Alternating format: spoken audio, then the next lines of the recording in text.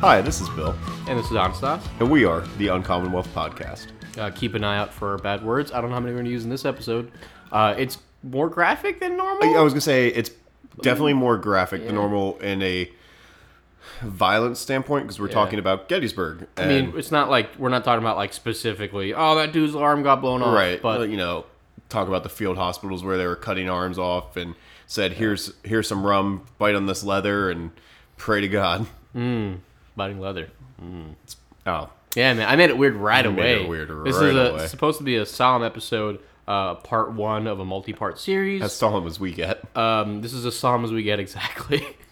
But we're definitely talking about Gettysburg, the Battle of Gettysburg, not the town.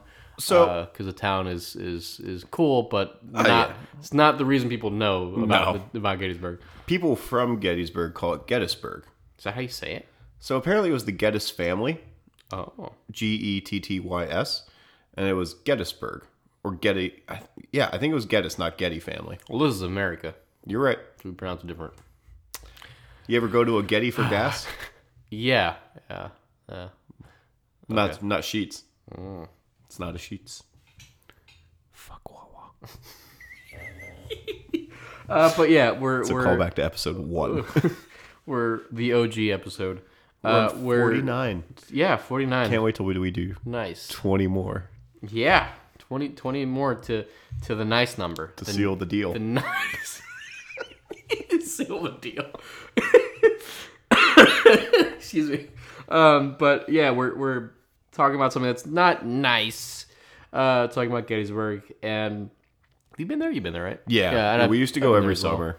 Every summer? Wow. Yeah. I've only been once. I love it. I'm trying to go this summer. Like my dad wants to go. It's been a while since we've all been there. Yeah. It's been like And 10 years for me, too. We were talking about like all of us meeting there, and I know Ernesto said he wants to go too.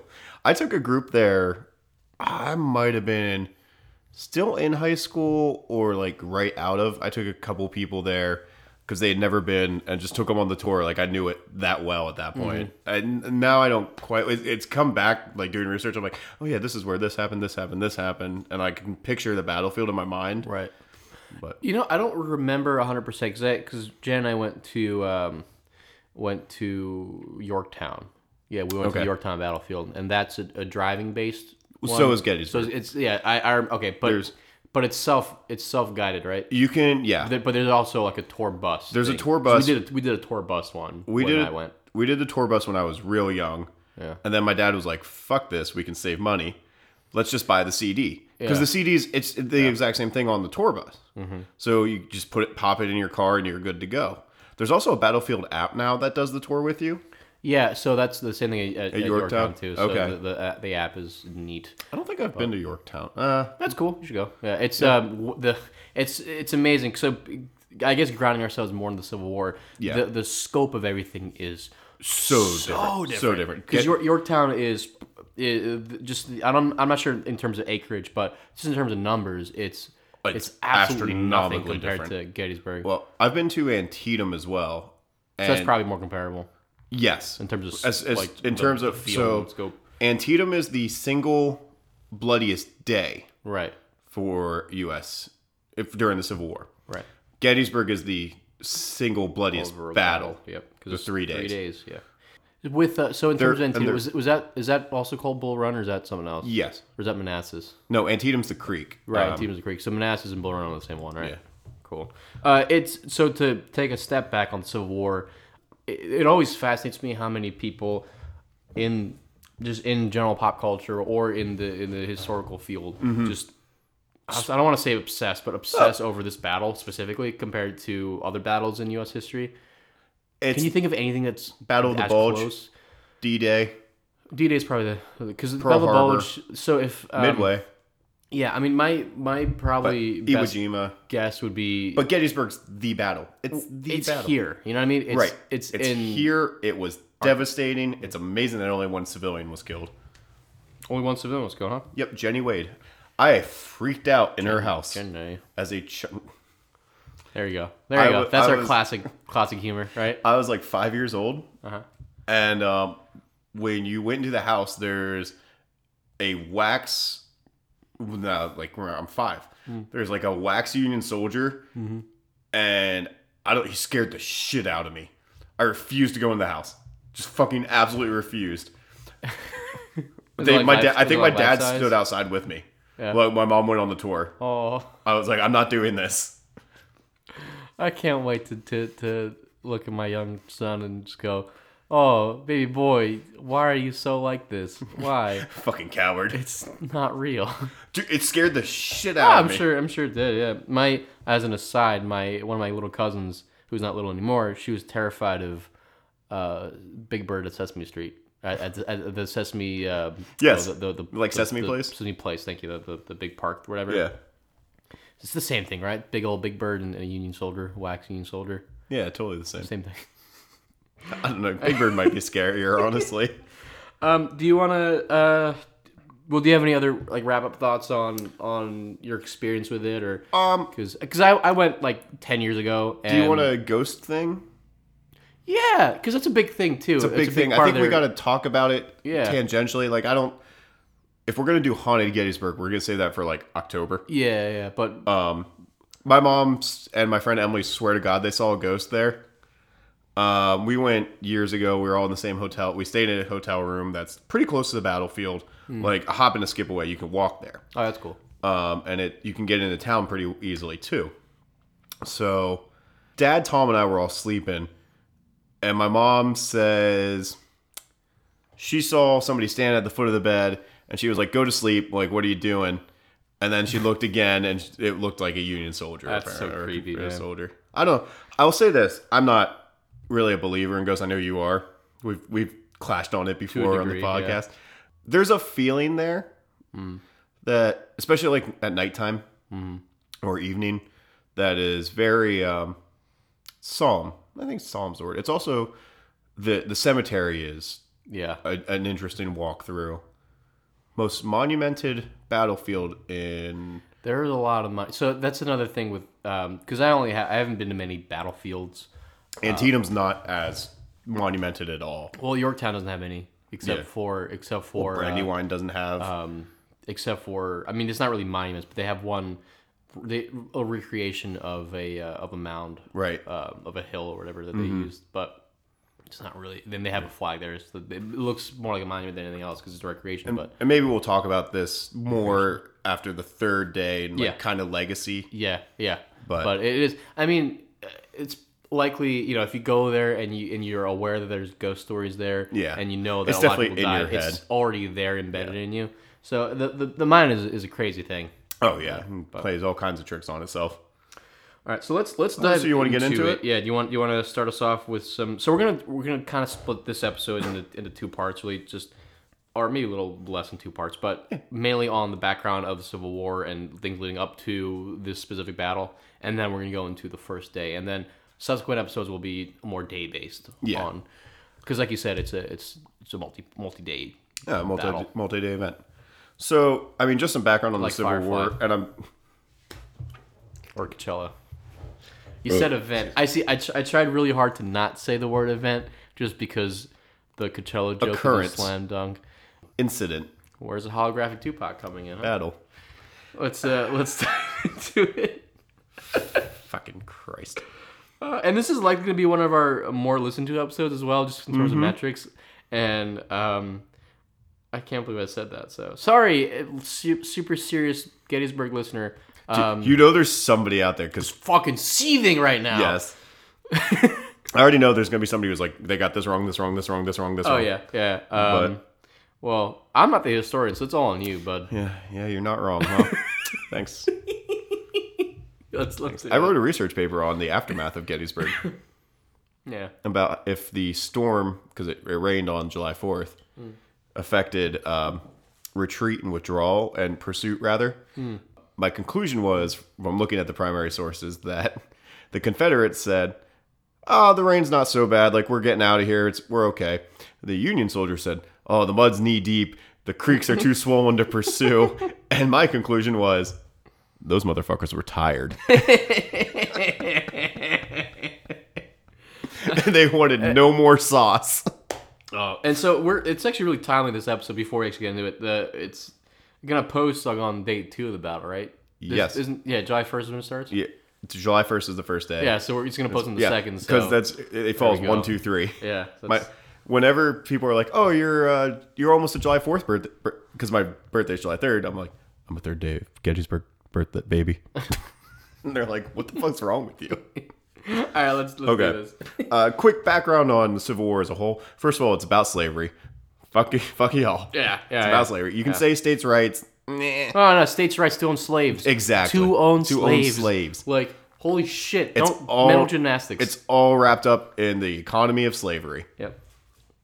So, and there's an instance here that will be pointed out where it's very clearly about slaves. You know, the split happens. 3/8 compromise didn't work. That's the 3/5 compromise didn't work. Lincoln comes in, they get pissed off, they leave.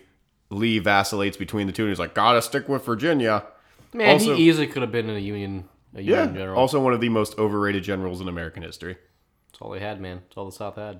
Oh, they fought incredibly well for a very long time. But he and Washington are two of the most overrated generals in American history, and I will die on that hill. I mean, Washington I think he's known more for. Actually, probably is known more as a general, isn't he? No, yeah, it's kind of equal. I think it's equal. I think it's all pulled up together in the same legend of Washington. When we do a Revolutionary War thing, maybe when we talk about the ship or Benedict Arnold and the Shippen family, we'll get into it because I have some opinions, which maybe not be popular, but are pretty based in historical fact.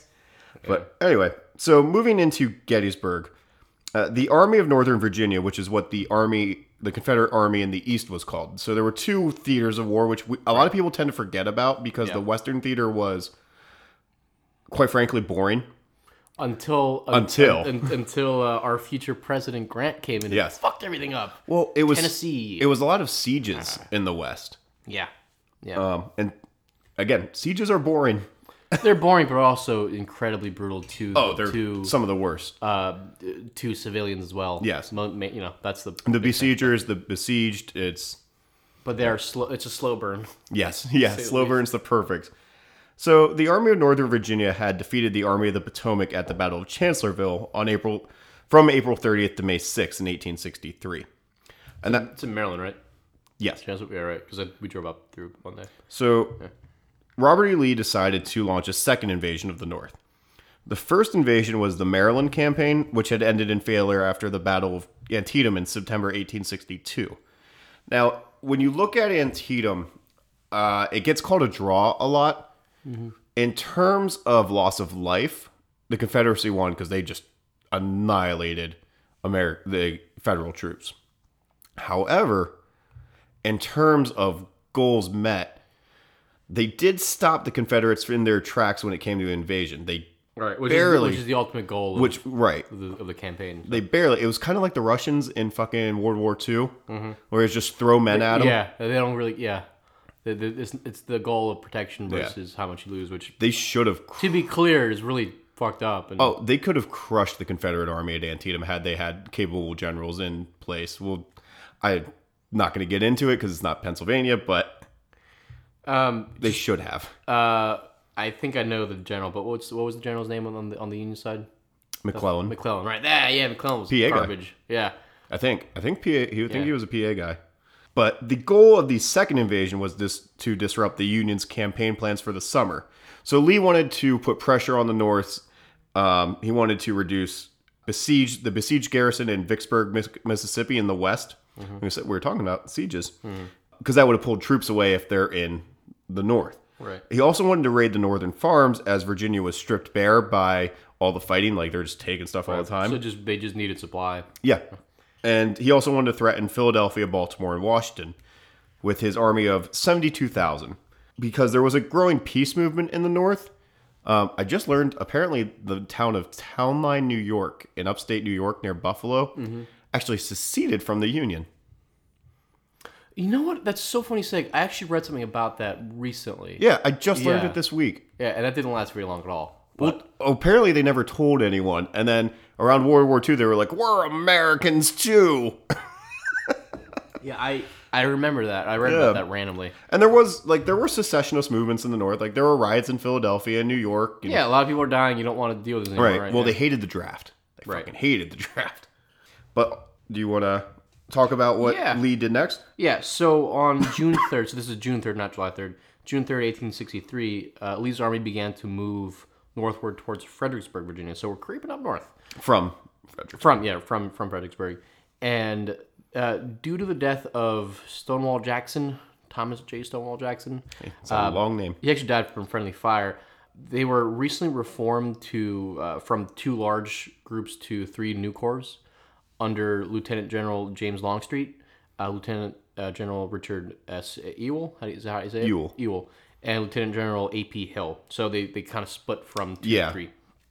And Ewell and Hill, they had previously served under Jackson, but they had never really served as corps commanders before.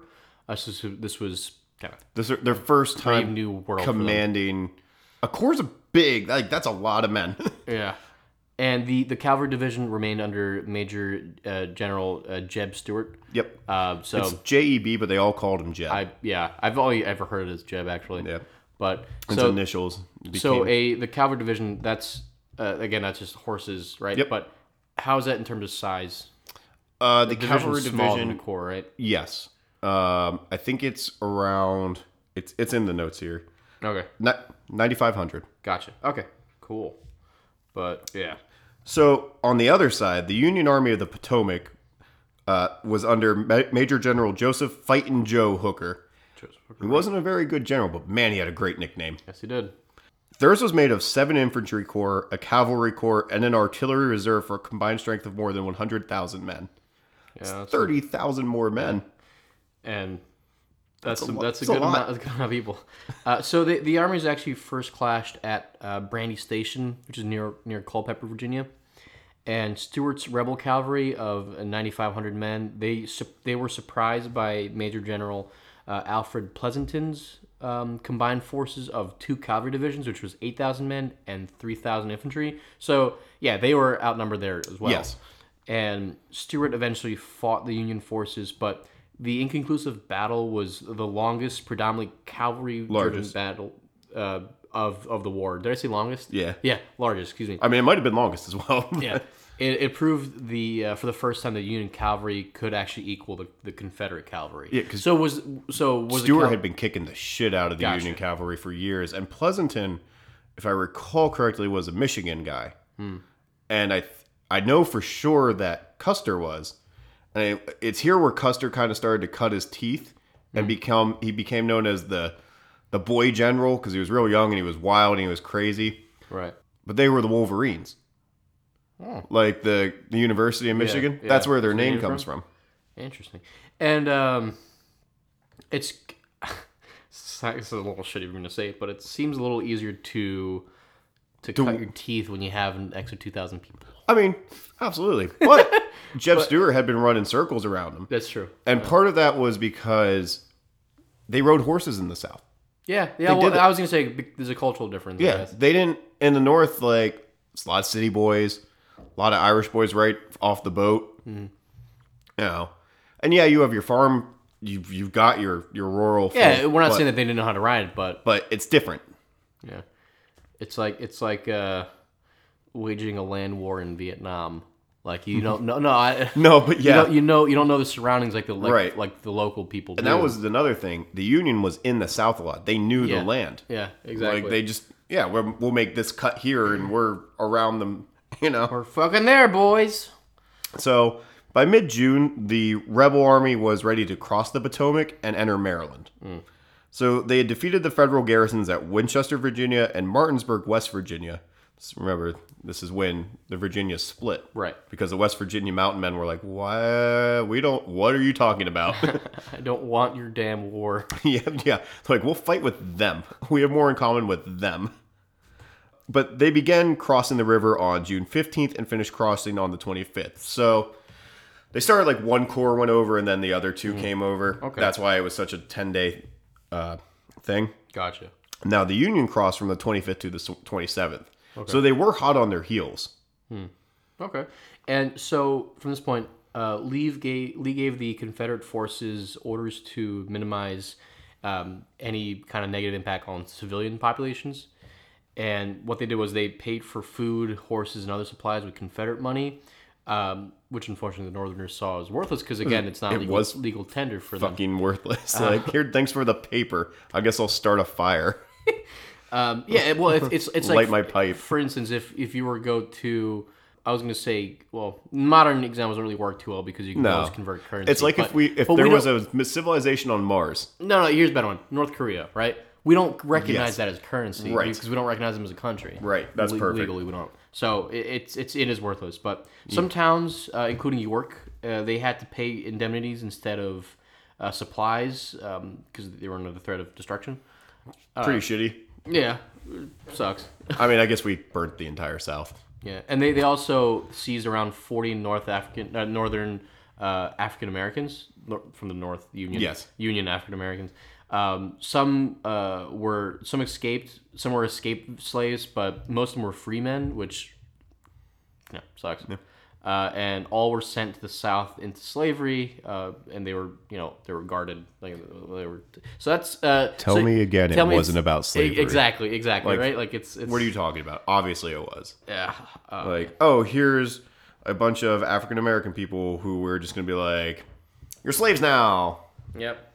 Free or not free doesn't matter. It's bullshit. It's bullshit. It's all about slavery. Yeah. I'm gonna get on my fucking high horse and pedestal.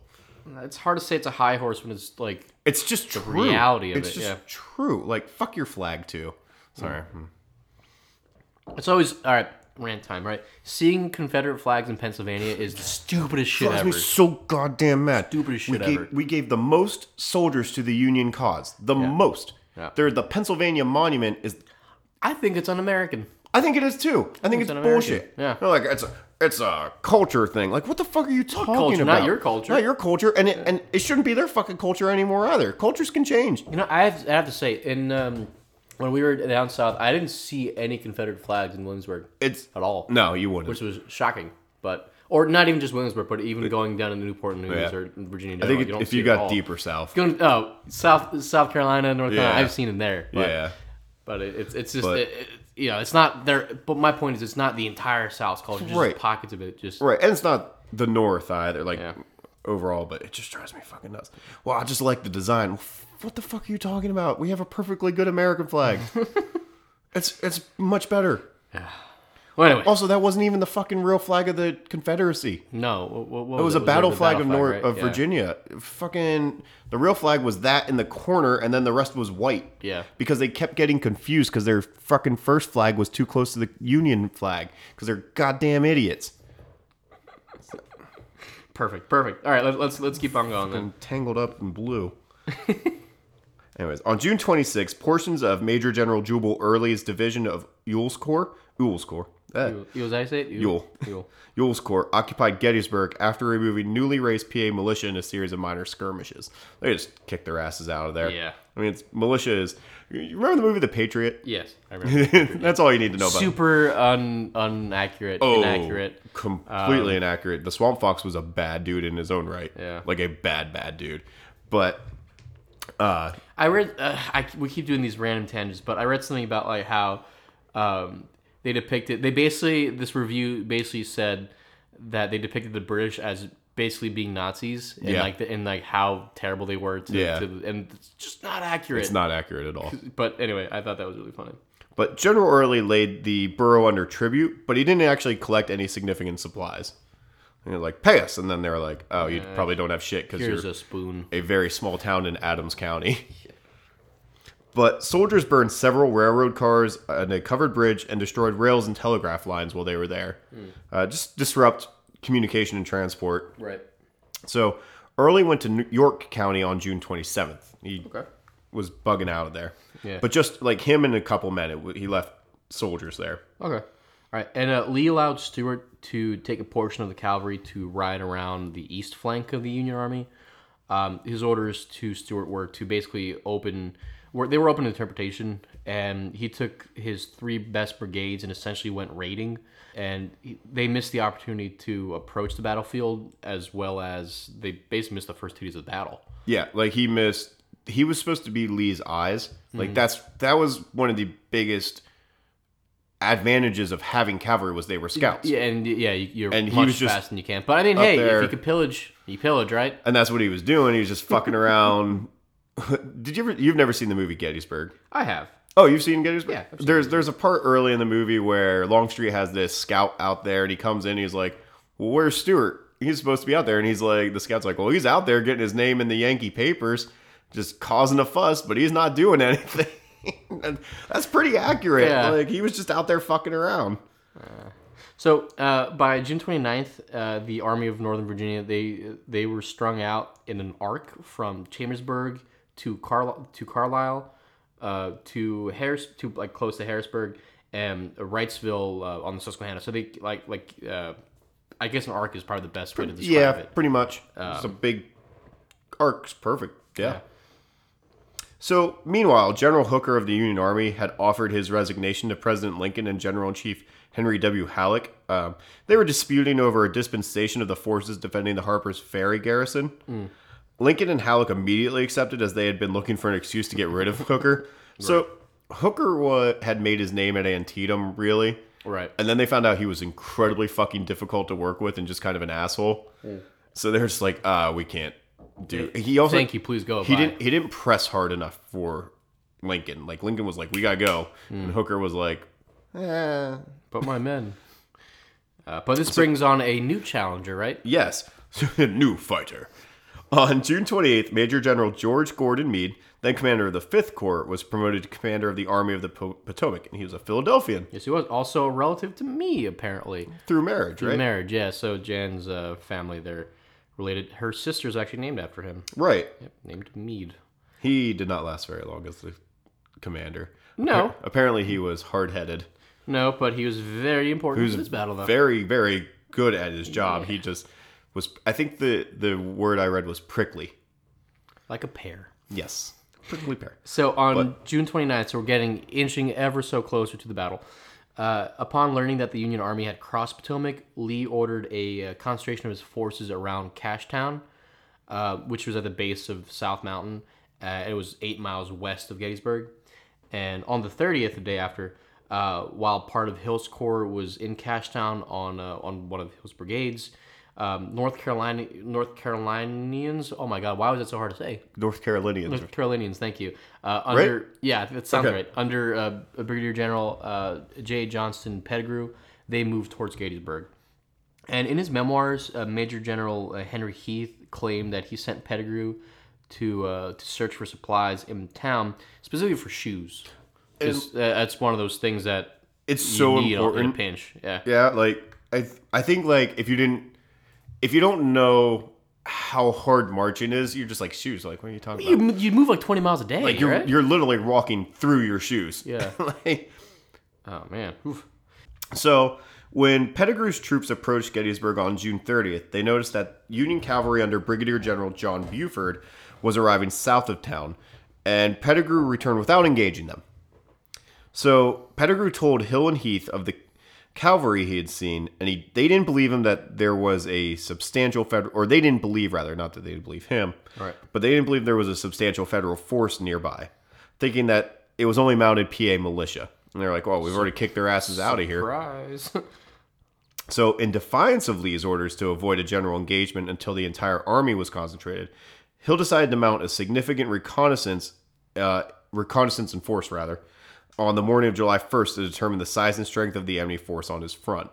So reconnaissance in force is just like, we're taking the army out to see what the fuck's going on, rather than sending out scouts.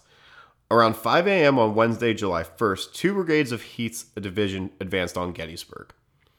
So the opening moves. There it begins, the opening moves. So I think it's really important to get an idea of this setup because, one, introduces all the players here. Yes. And 2, it really kind of gives you an idea of just how meticulous all this is. Yeah. Right? Because without these kind of decisions, anything would happen. It could have obviously that's such a generic thing to say. But they could have avoided one another if they were like, oh, there's Union, like that's Union cavalry. We're not engaging. Like Right, exactly. it was So without that decision, it wouldn't have been as impactful, and maybe one man's choice. it probably lost it for the Confederacy. Yeah. Yeah. I mean, and there's several things that happen throughout where we can say, well, this is the turning point. Here it is. Here it is. Here it is. And really, It's a big chess game. it's right? exactly. Yeah. I was gonna say it's a lot like football, That too. Yeah. but yeah, it is big. I mean, chess was played to learn war. Right. So let's start on the battle then. Yeah. So the first day of the battle, and again, the next episodes will be second and third. Yes. Maybe not the direct next ones, but But they'll be coming up. So Buford believed that the Confederate forces would approach Gettysburg from the west. So on the morning of July 1st, he laid his defenses on 3 ridges to the west of the town. Her Ridge, is that how you say it? I think it's probably her. It probably came as hair. Yeah. And then But it got changed- turned yeah. to her. So Her Ridge, McPherson Ridge, and Seminary Ridge. There's a Lutheran seminary. Yeah, I think I've seen that there. So his goal was to occupy the high, not just the hill. I don't think, is the seminary even still there anymore? Yeah. It is? Okay, maybe I did see it. But his goal was to occupy the high ground with his smaller cavalry division and basically just delay the rebel forces until he could be reinforced by the Union infantry.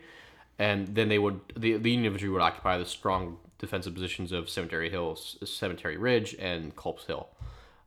If the Confederates took the heights, Meade's army basically would have had to fight up, like a literal uphill battle to dislodge them. Yeah. And the high ground, for all the Star Wars memes that are out there, is It's super so important in these kind of battles. Like, there's a reason fighting an uphill battle became a saying. Yeah. You know, it's so fucking hard to go. I mean, you know how hard it is walking up the hills of Manioc. Yeah, well, Could you imagine charging up them? You got gear, you got your gun, and you got people shooting at you. Right. And back then, Huge the disadvantage. musket is very heavy. Yeah. The wool is very hot and heavy. Mm-hmm. You've got your ammo bag. July in central Pennsylvania. And it was hot. Yeah. It was a hot July. It's like this right now. Yeah. So Confederate General Heath's division advanced with 2 brigades forward, commanded by Brigadier General James J. Archer and Joseph R. Davis. So they proceeded east in columns along the Chambersburg Pike, and around 7:30 a.m., about 3 miles west of Gettysburg, the 2 brigades met light resistance from vedettes. Vedettes are mounted sentries or pickets, Okay. and they were part of the Buford's cavalry, and they deployed into lines so they could advance on these sentries. Okay. That's the Confederates. According to lore, the Union soldier to fire the first shot was Lieutenant Marcellus Jones. Apparently, he went back to the spot where he shot like years later and put like a little memorial there. I think it's still like it's probably built up now more, but I think it's still there. Wow. It's kind of neat. Look, that's lore. I don't know if it's fact or not, but I thought it was something we should include. I mean, the cool thing is like someone was the first. Somebody shot first. Cool is the wrong word, but fascinating. yeah, and that's gotta eat at someone, right? Yeah, I mean, if you were a Confederate who shot first, yeah. If you were a Union soldier who fought first, you might say, I defended. Yeah. we did it. Heath's men eventually reached the dismounted cavalry troopers of Colonel William Gamble's cavalry brigade, and they were delaying them using their breech-loading carbines. Do you say carbines or carbines? Is it carbines? Okay. I've heard both. Yeah, I have to. But they were behind fence posts. So the breech-loading mechanism cannot be overstated how important it was. And especially at this point, they're using the Manet ball. Right. So if you think of like muskets, right? That's muzzle load. muzzle loading, but breech loading is a way can to boop right in, and I think it carried more than one bullet at a time. But this is the beginning of modernization of weaponry. Right. This is why Civil War is so significant. It's so important. At least in the Western Hemisphere. But Well, it goes from there's a debate among historians because I took a Civil War class in college, whether it's the last Napoleonic War or the first modern war. I would make the argument it's both. it's a good transition. Yeah, it's very much transition phase, especially when the Union's like, oh, we should like make forts and trenches and stuff. Like this is smart. Like let's protect our men. Yeah. And then they start using, like you said, the technology catches up, and the cavalry changes their form, and it changes completely. Yeah. I mean, also the total war aspect. Well, yeah, let's fucking light everything on fire. And, the civilians are part of this shit. That's what the American military did in World War II. Right. Especially with bombing. Yeah. They were like, oh, we learned this already. Like, we know how to do this. Yeah. Like, we're just going to make the civilians hurt, and they will want an end to this war. Yeah. It works. War crimes. It's fucked up. War crimes. It's really fucked up. It's war crimes. War crimes. But it worked. Yeah, it did work. All right. I guess the justification was, in both instances, well, they own slaves, they're horrible. Well, they're killing Jewish people, they're horrible. Yeah, I'm just on. But they are worse. So by 10:20 a.m., the rebels had pushed the Union cavalrymen east to McPherson Ridge when the vanguard of the 1st Corps under Major General John F. Reynolds of Lancaster arrived. A lot of PA guys. Yep. Most of them cut their teeth in the Mexican-American War. A war that people just don't talk about. Don't talk about. Well, you know why? It was not bloodless, but as near as, because it was a lot of maneuvering.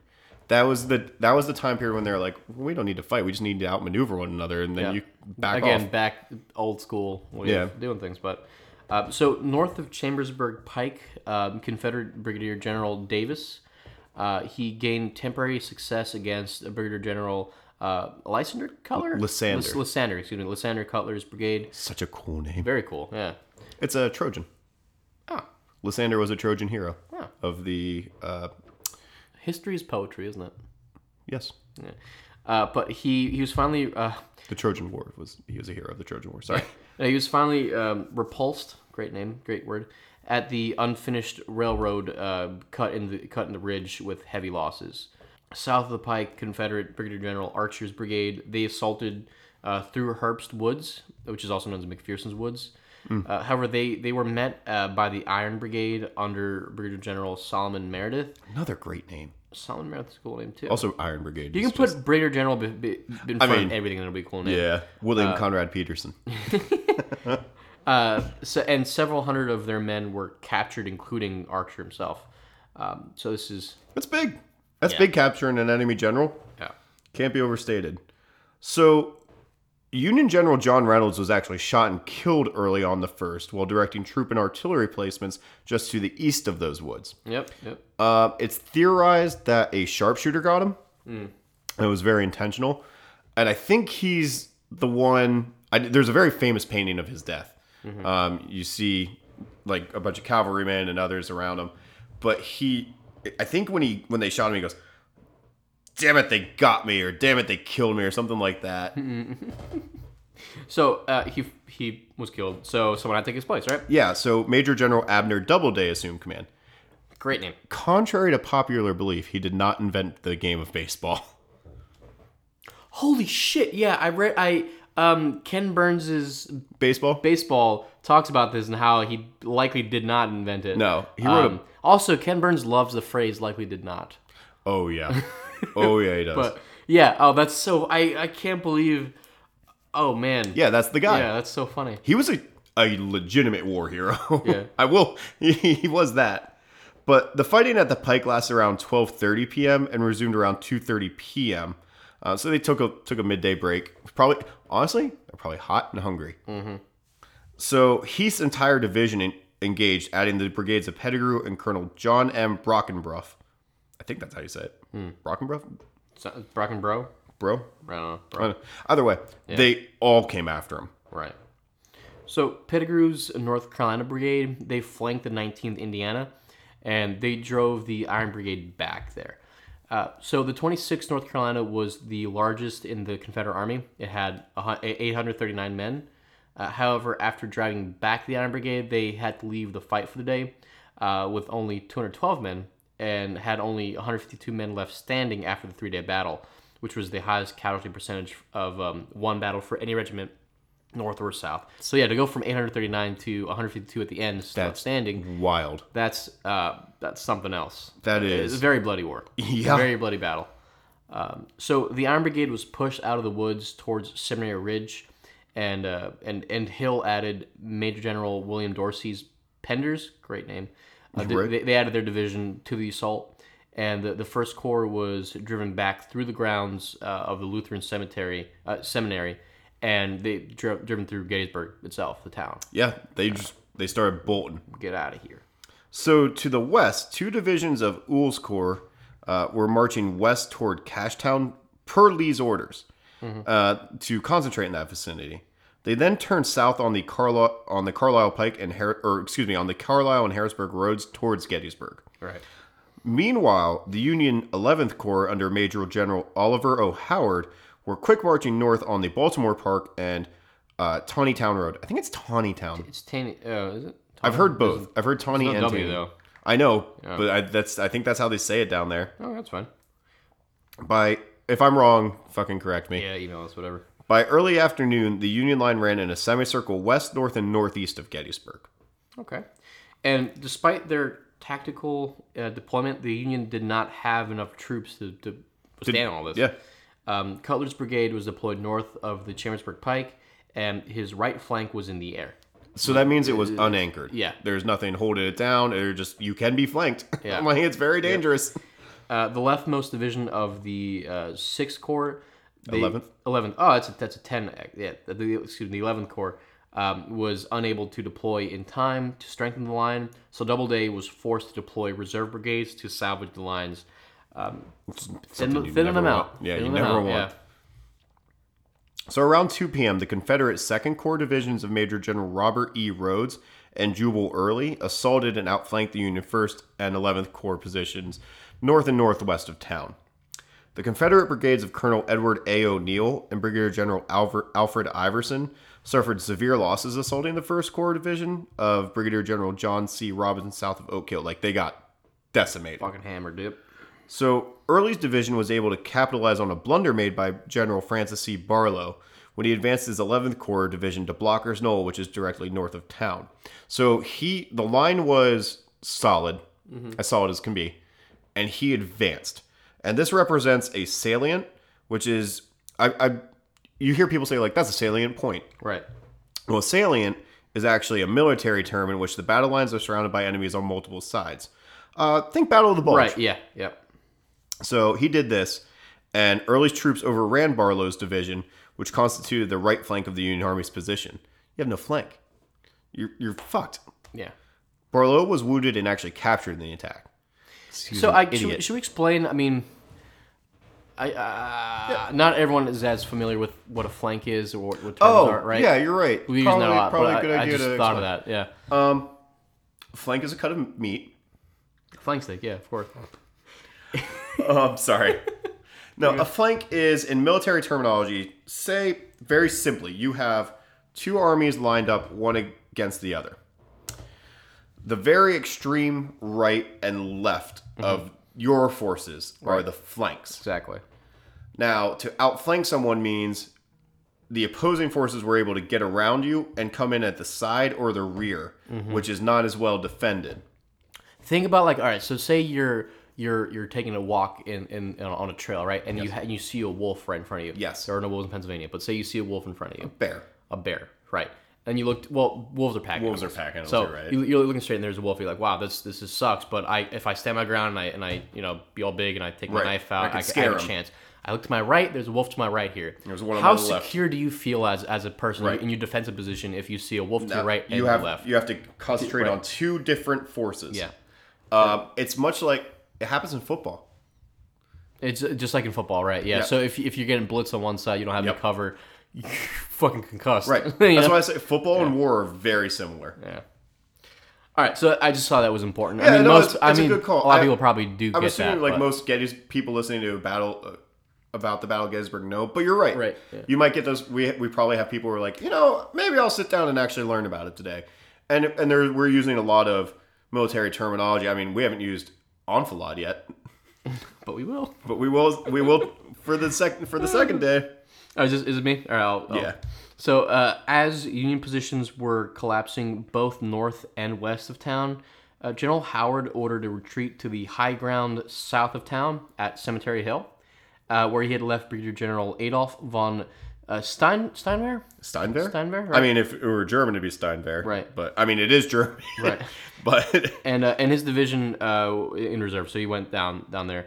Major General Winfield S. Hancock, born in Montgomeryville, PA, which is where we are right now. Yep. Where we're recording right now. Amazing. He assumed command of the battlefield as he had been sent by Meade when he learned Reynolds had been killed.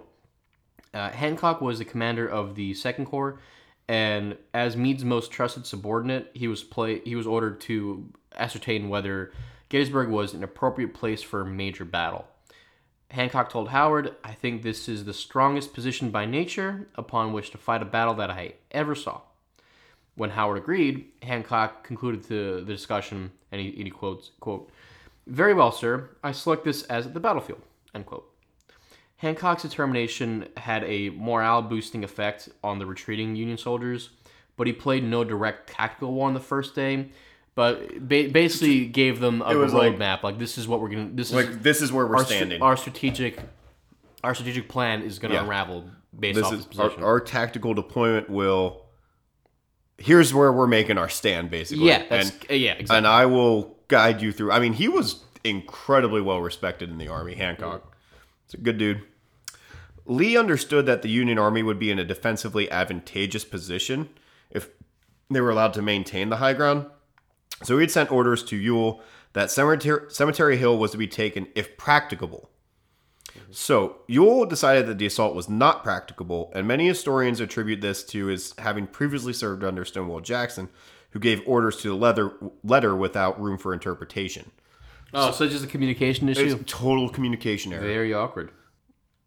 I've made the argument before that a series of miscommunication and blunders really saved the Union because their communication lines were just cleaner and better at this point. That's like the core of the book. What's that book called on Gettysburg? Killer Angels. Killer Angels, right? It's like the whole basis of that book, basically. It's a very good book. It's not totally false. When you talk about three things for an army that every army needs. Mm-hmm. Materiel, right? Communication, sleep. No, was that serious? Yeah. Those are the three biggest things. I mean, obviously weapons. I mean, that's covered under materiel. But honestly, it's food and like shoes. Food and shoes, basically. Yeah. And especially if you're cold, if it's a cold theater, you got to be able to. But those lines of communication are so important.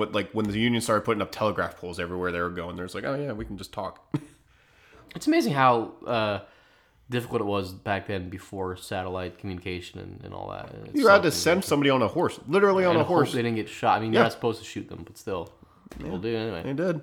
So the first day, if they're riding through cannon fire, you can't help it. You don't fucking know what that is. Cannon. So the first day of Gettysburg ranks as the 23rd biggest battle of the war by number of troops engaged, with about a quarter of Meade's army, 22,000 men, and about a third of Lee's army, which was 27,000 men that were engaging. So that, again, this is the first day alone stands as the 23rd. I think that really demonstrates well the difference in amount. That just a quarter of Lee's army was 22,000. Yeah. But a whole third was 27,000 for Lee. Yeah. That's big. It's a big difference. I mean, the Confederates outnumbered by 5,000 that day. Mm. But overall, the Union just have more men to throw at it. Mm. And you could theoretically say that Lee's maneuvering was pretty effective. Well, if you look at Confederacy, probably won the first day. Yeah. But by not pushing on the hill, for Cemetery Hill, Ewell fucked up. Mm. But that was his previous command experience, and it's hard to go get he's thinking, well, they could have been a knockout what would Longstreet have done?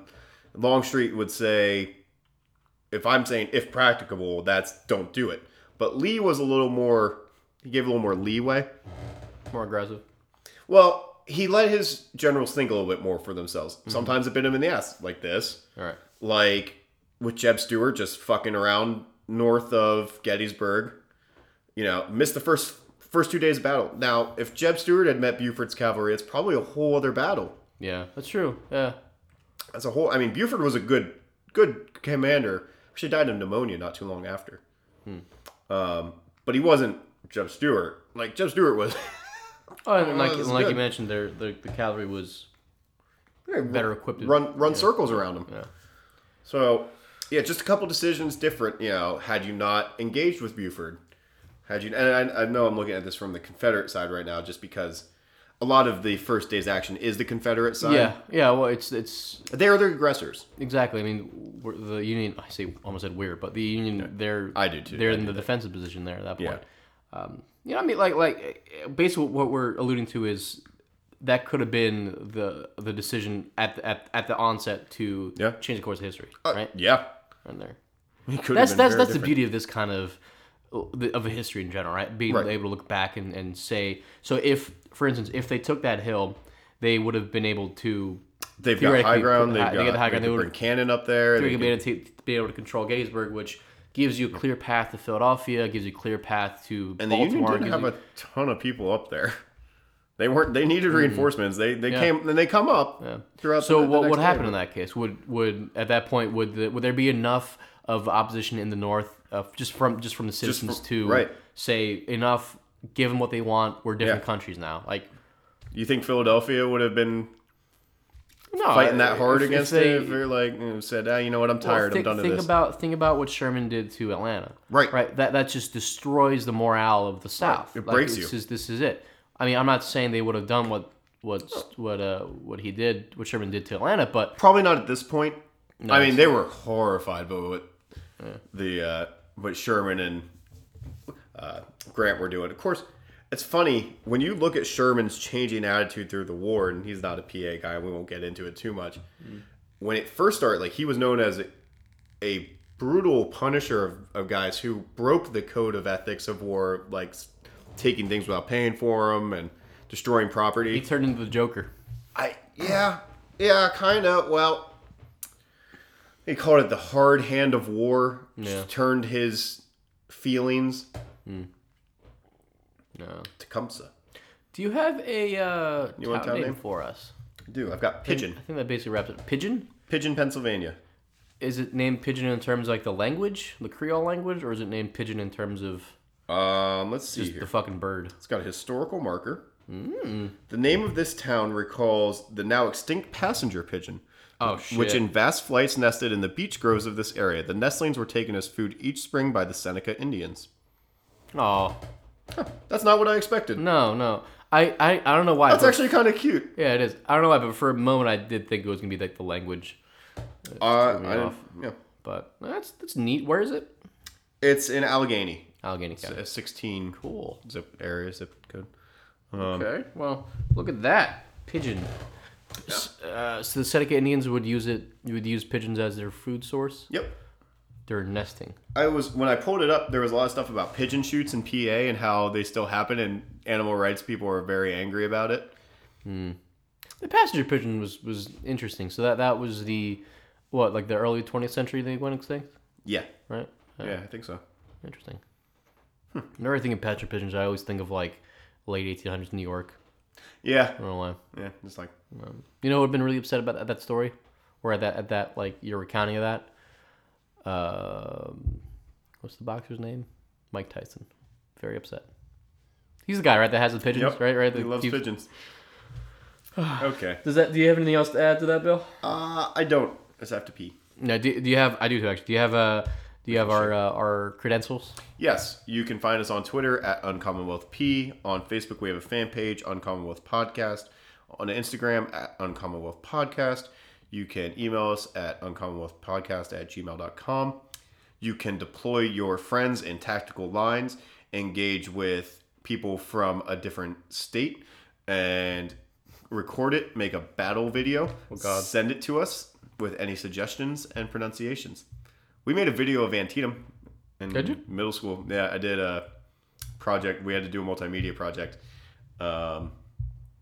And I did the Battle of Antietam. I wanted to do Gettysburg, and my teacher was like, no, do a different battle. And I was like, okay, I'll do Antietam. I did Antietam. Do a different battle. And we made a video. It has to be out there somewhere. It's like if someone asks... We had these toy guns, and then my dad's friends, or my friends' dads, rather, were throwing smoke bombs out like it was the musket fire. That's hilarious. I was going to say, it's like if someone says, oh, yeah, man, I love the Beatles. I'm like, all right, yeah, name one song. Hey Jude. All right, name another one. Hey Jude. Yeah. Name a Civil War battle. Gettysburg. Name another one. Antietam, Bull Run 2, Bull Run. Chancellorsville, Fredericksburg. I know my Civil War history. Bull Run 2. Yeah. That's what it's called? I know. It's funny. It's not. It's Second Battle of Bull Run, but it's really Bull Run 2, Electric Boogaloo. And on that note, I think, do we have anything else? Is that... No, so just this is day 1. We're going to tackle day 2 and 3. Yep. Thank you guys for listening. Yeah. Appreciate it. I don't think it wasn't a very funny one, but I think there was I think it was a lot of good information, good information. and one of our more information-heavy ones. But, yeah, I mean, thank you guys for listening. This has been Anastas. This has been Bill. And we've been the Uncalled Podcast. Bye. Bye. That's key.